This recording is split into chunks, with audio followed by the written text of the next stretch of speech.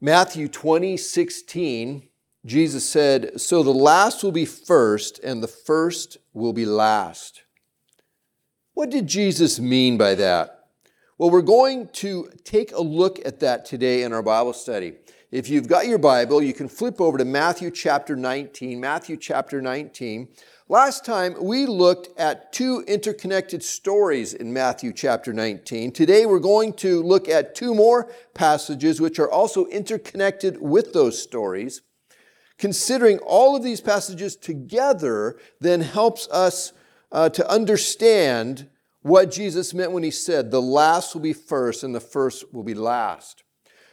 So that they are fresh in our mind, I want to quickly review the stories from last time to help us get the stage set for the passages that we'll be also studying today.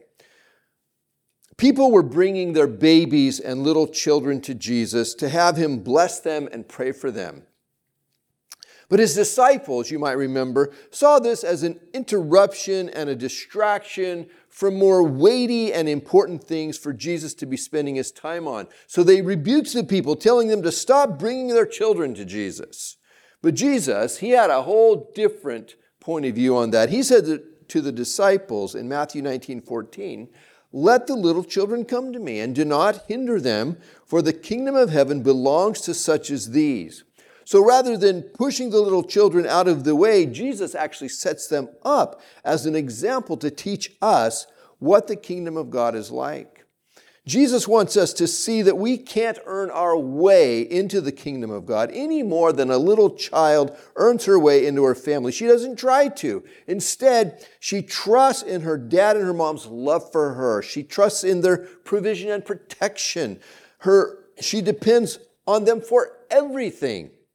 As a properly loved child doesn't fret and worry if her parents are going to keep her or feed her or give her a place to sleep or clothe her and so forth. She doesn't try to prove her worthiness to be in the family. She receives all of this with a simple faith and trust. She has to, since she doesn't have the ability to do any of these things herself. Gaining entrance into the kingdom of God is more costly and difficult than any of us can imagine. We can't earn it. We can't buy it. We don't deserve it. It's completely out of reach for us. So how then are we ever able to enter the kingdom of God, ever able to receive salvation, to have eternal life, to go to heaven? We receive it like a little child from our Heavenly Father. A wealthy young ruler then came up to Jesus and he asked, "What good thing must I do to get eternal life?" Here was a person who looked like he had everything going for him. He had wealth, he had power, he had importance, he was young and healthy, he was devoted to his religious faith, and he would have been considered a good person by most people. But he knew he still lacked something in his life. He still felt separated from God, and he had no confidence that he would go to heaven when he died. Well, using the same metrics that this man has been living his life by, Jesus tells him to keep the commandments. And the young man responds, saying that he has done this his whole life. Jesus then put his finger on the pressure point for this guy to cause him to rethink his whole concept of what and who is good and how committed he really was to this pursuit of eternal life. Jesus told him to sell all of his possessions and give them to the poor and then follow Jesus. And you might remember the man, when he heard that, he went away sad because he had great wealth. Jesus had asked him to do something he was not willing to do. It was too much to expect. That was a bridge too far for him. The point Jesus was making to this man and to his disciples and to us is that none of us are willing and able to really do all that is required to get eternal life, to enter the kingdom of God, to be saved, to go to heaven. None of us. Jesus then said to his disciples, he said, "It's harder for a camel to go through the eye of a needle than for a rich person to enter the kingdom of God. And his disciples, they were astonished, it said, by what Jesus said, because he implied it was impossible. The disciples thought, well, if a good person like this, who obviously has the blessing of God on his life because of his wealth, if he can't get eternal life, then what's to become of the rest of us? How can anyone be saved? They asked. Jesus then gave the solution to this apparent unsolvable problem of how any human being can be saved, can enter the kingdom of God, can go to heaven, can get eternal life. He said, with man this is impossible, but with God all things are possible. Salvation is an impossible thing for any human being to obtain in their own effort. But God has done the impossible for us through his Son, Jesus Christ. What must we do then to get eternal life? We receive it like a little child from our Heavenly Father. We trust in his love and grace rather than our own abilities. And so the story continues now in verse 27 of Matthew 19. It says, Peter answered him, "We've left everything to follow you. What then will there be for us?" So Peter, he's been watching this conversation taking place between Jesus and this wealthy young man. The young man asks Jesus what good thing he needs to do to get eternal life. Jesus tells him to sell all that he owns and give it away to the poor and then follow Jesus. Well, Peter, he's thinking that that's essentially what he and the other disciples have done.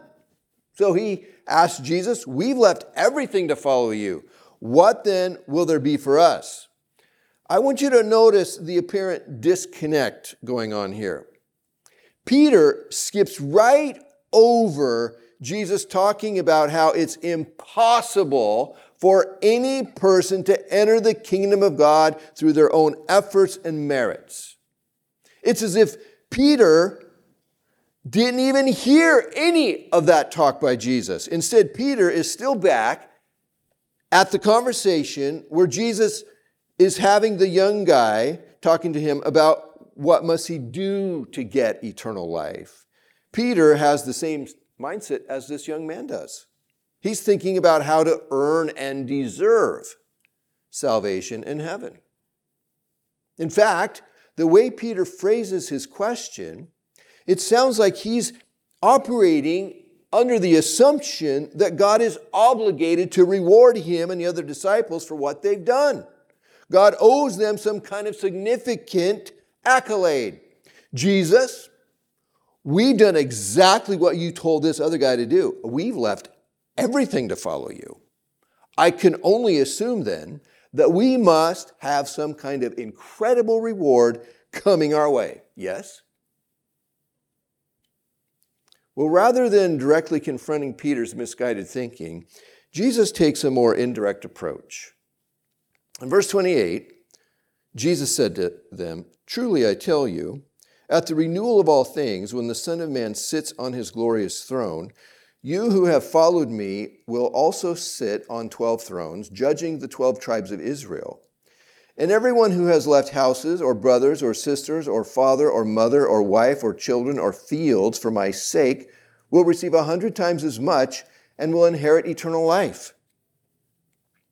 So Jesus affirms for Peter and the other disciples and for everyone who chooses to follow Jesus that they will indeed receive much more than they ever gave up, and they will inherit eternal life.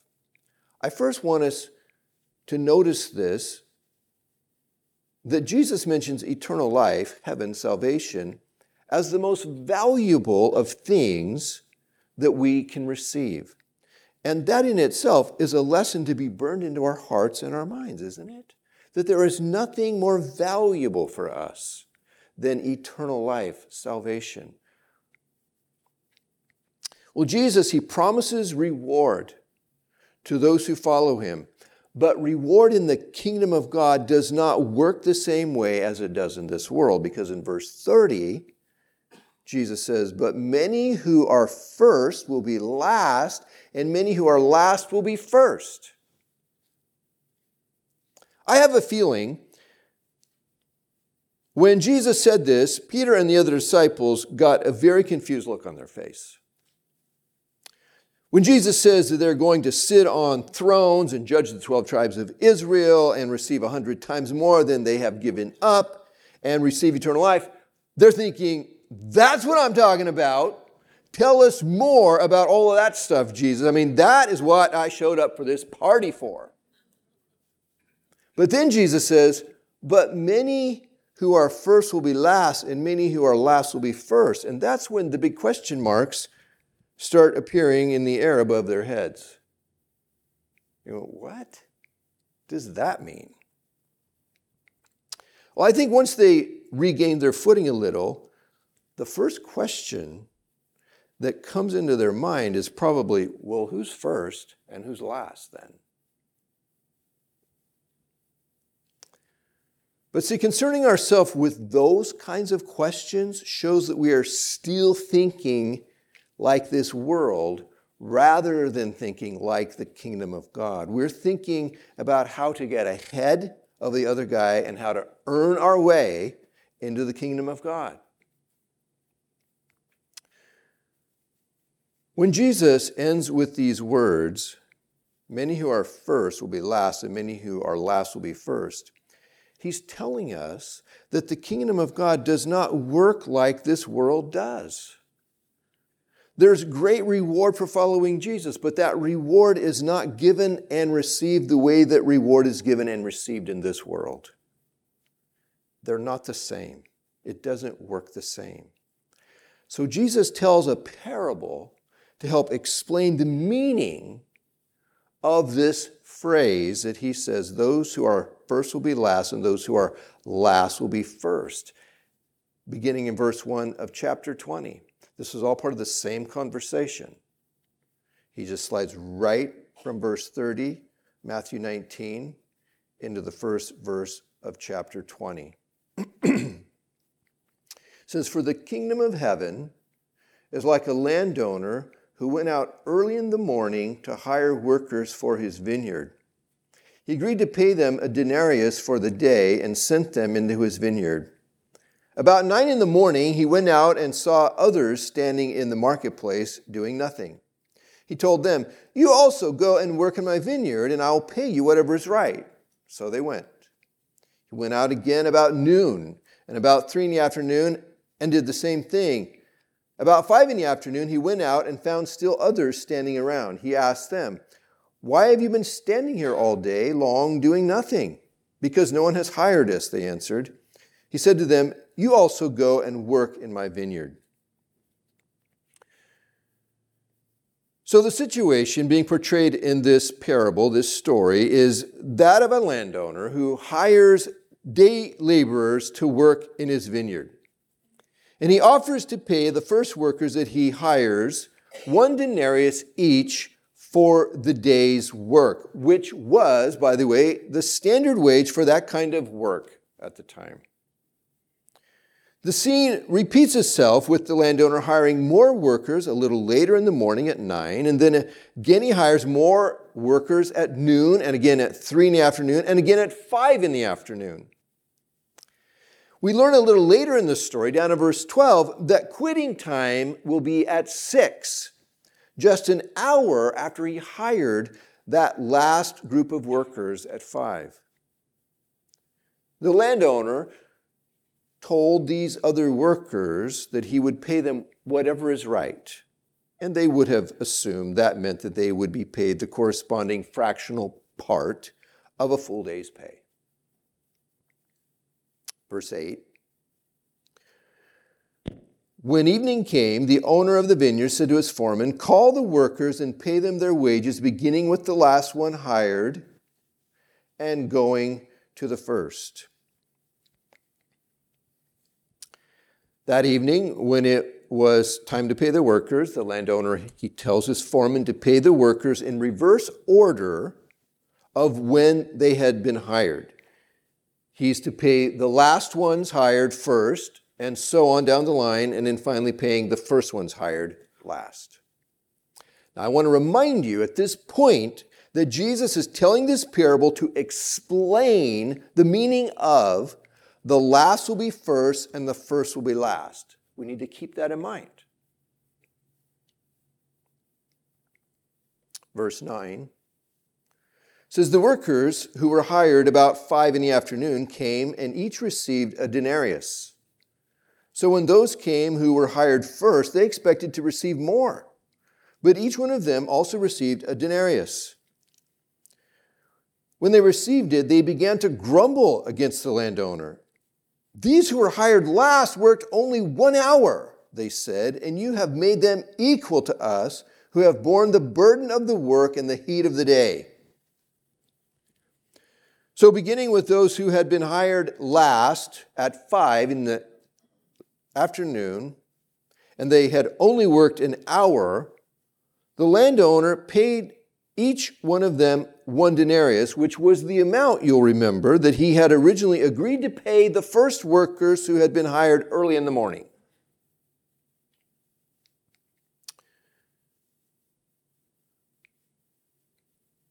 When their turn came to get paid, the workers who had been hired first expected to get paid proportionally more than the workers who had been hired last.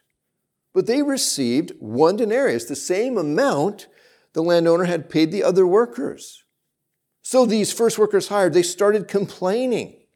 They didn't feel they were being treated fairly, being paid the same as the workers who had only worked an hour. The first workers instead, they had borne the burden of the work and the heat of the day. Looking at the situation from the perspective of the first workers hired, we can sympathize with them. We can see how they would feel shortchanged. They're being paid significantly less per hour than the other workers for doing the same kind of work. The landowner, he sees things differently. In verse 13, it says, but he, the landowner, answered one of them, I'm not being unfair to you, friend. Didn't you agree to work for a denarius? Take your pay and go. I want to give the one who was hired last the same as I gave you. Don't I have the right to do what I want with my own money? Or are you envious because I am generous? So the landowner challenges the complaining of the first workers hired. He reminds them that they had agreed to work for 1 denarius, and he has paid them exactly what he promised them that he would. Rather than the landowner treating them or any of the workers unfairly, he's chosen to show incredible generosity. He asks the workers who are unhappy with him, don't I have the right to do what I want with my own money? Or are you envious because I am generous? Verse 16, this is the punchline. So the last will be first and the first will be last. In the parable, the last are the workers hired last, and they were paid the same as those who were hired first. And the first are the workers hired first, and they were paid the same as those who were hired last. Let's talk about the parable and the saying now a little bit. I think it should be said first that this parable is not intending to teach principles for running a successful business and how to manage a workforce. This parable is teaching us about the kingdom of God and how it works. From a business point of view, it could be argued that this landowner is not very wise. He is overpaying some workers, and he is creating tension between his workers and himself through his unequitable wage practices. So don't go away thinking, oh, this is how I should run my business. You'll probably be out of business shortly if you do that. There are a number of meanings and lessons that have been drawn from this parable and the saying. But I want to restrict us to a couple of the most straightforward ones. First, looking at this parable from the vantage point of God's relationship with the human race in history, there's a lesson that we can learn here from the Jews of Jesus' day, and this parable is telling their story and is applied to them. The Jews are the workers who were hired first, and they bore the burden of the work in the heat of the day. They were God's chosen people, which was a tremendous blessing. They were the ones God chose to have a unique relationship with and to whom God gave the law through Moses. They would be the people through whom the Messiah would come. But they were also people who suffered much under the tyranny of other nations. They hoped and they prayed and they waited and they watched for the day when the Messiah would finally come to bring them deliverance, salvation. Well, that day arrived with the coming of Jesus Christ. And with his coming, a new covenant was established, inviting all people, both Jews and Gentiles, to receive salvation and eternal life. The Gentiles, the non-Jews, are the workers who were hired at the end of the day. And God has generously, graciously offered to all people, both Jews and Gentiles, the same salvation, the same eternal life. But rather than rejoicing in God's generous grace, the workers who were hired first complained and were envious that what they had worked so hard for, others were being given so freely. But they had forgotten that their own relationship with God was one of grace too, from the very beginning. He's the one who sought them out and established a special relationship with them. He gave them blessing after blessing, rescuing them from slavery and establishing them as a people, giving them their own land, bringing the Messiah through them, and so on. But over time, they came to think that they had earned their place, that God owed them. They also had very selective memory about their repeated unfaithfulness to the Lord. The Old Testament is one long, sad story of Israel's unfaithfulness and ingratitude toward God, as he remained unfailingly faithful to them. So in truth, God did not owe them anything. He was not obligated to them in any way other than him making himself obligated through his own promises and his love. Now, looking at this parable on a personal level, it carries a challenging message for us. We are all the first workers hired and the last workers hired, depending on the situation. See, and we like the message of the parable when we are the worker who's hired last, don't we? I mean, that's cool. Didn't really have to put in much work, and I got full pay. The other guy deserved. But we're not so excited about the message of the parable when we're the worker who was hired first. And when we're honest, I mean, we read the parable and think, oh man, that's rough, being those first workers. The truth that we want to take hold of from this parable is not about which worker we are and when we were hired. That's not what's important here. The truth we want to take hold of is to see that anything and everything that we receive from the Lord is an act of his generous grace. We're all saved by God's grace. We're all absolutely dependent upon his generosity extended to us. Some of us may receive more grace than another. Some of us may spend more time in the trenches serving the master than others. But we are all receivers of his grace. We are all indebted to him. The Lord doesn't owe us anything. He doesn't owe any of us anything The only obligations that he has to us, to any of us, are the ones that he has put himself under through his love and by the promises that he's made to us.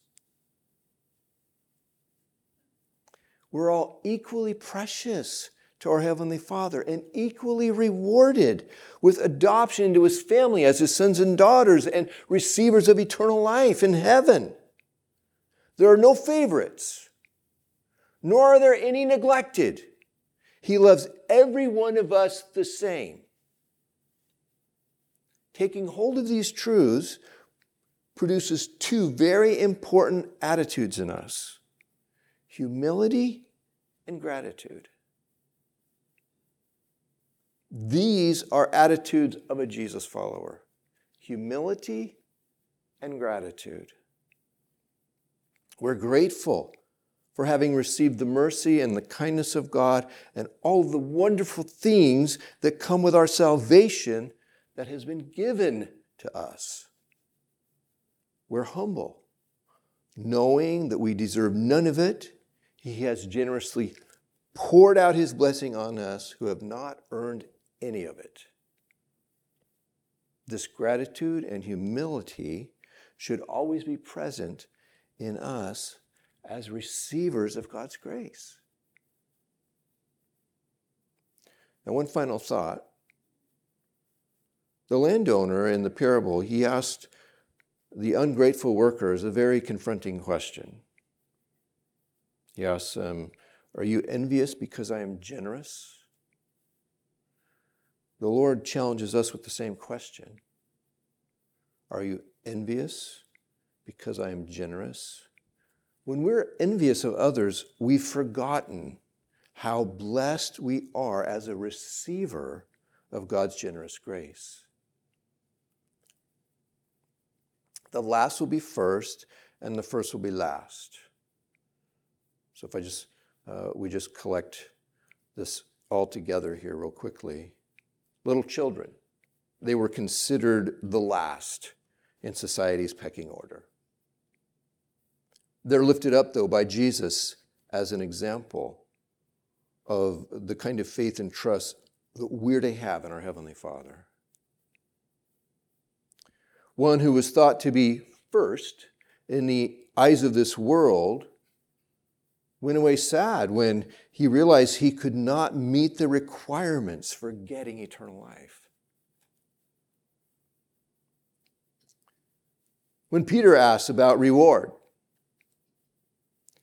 he was told that there is indeed great reward for following Jesus, but that reward is not given and received in the same way as it is in this world.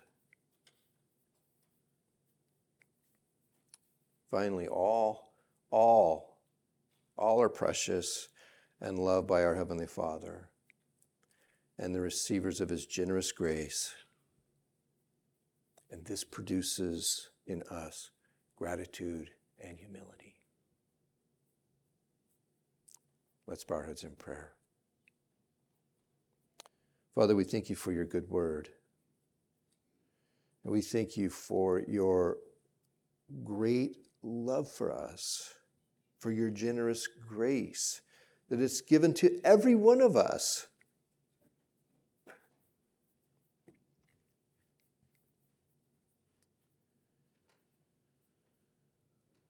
Lord, may we rejoice in your generosity, both to ourselves and to others.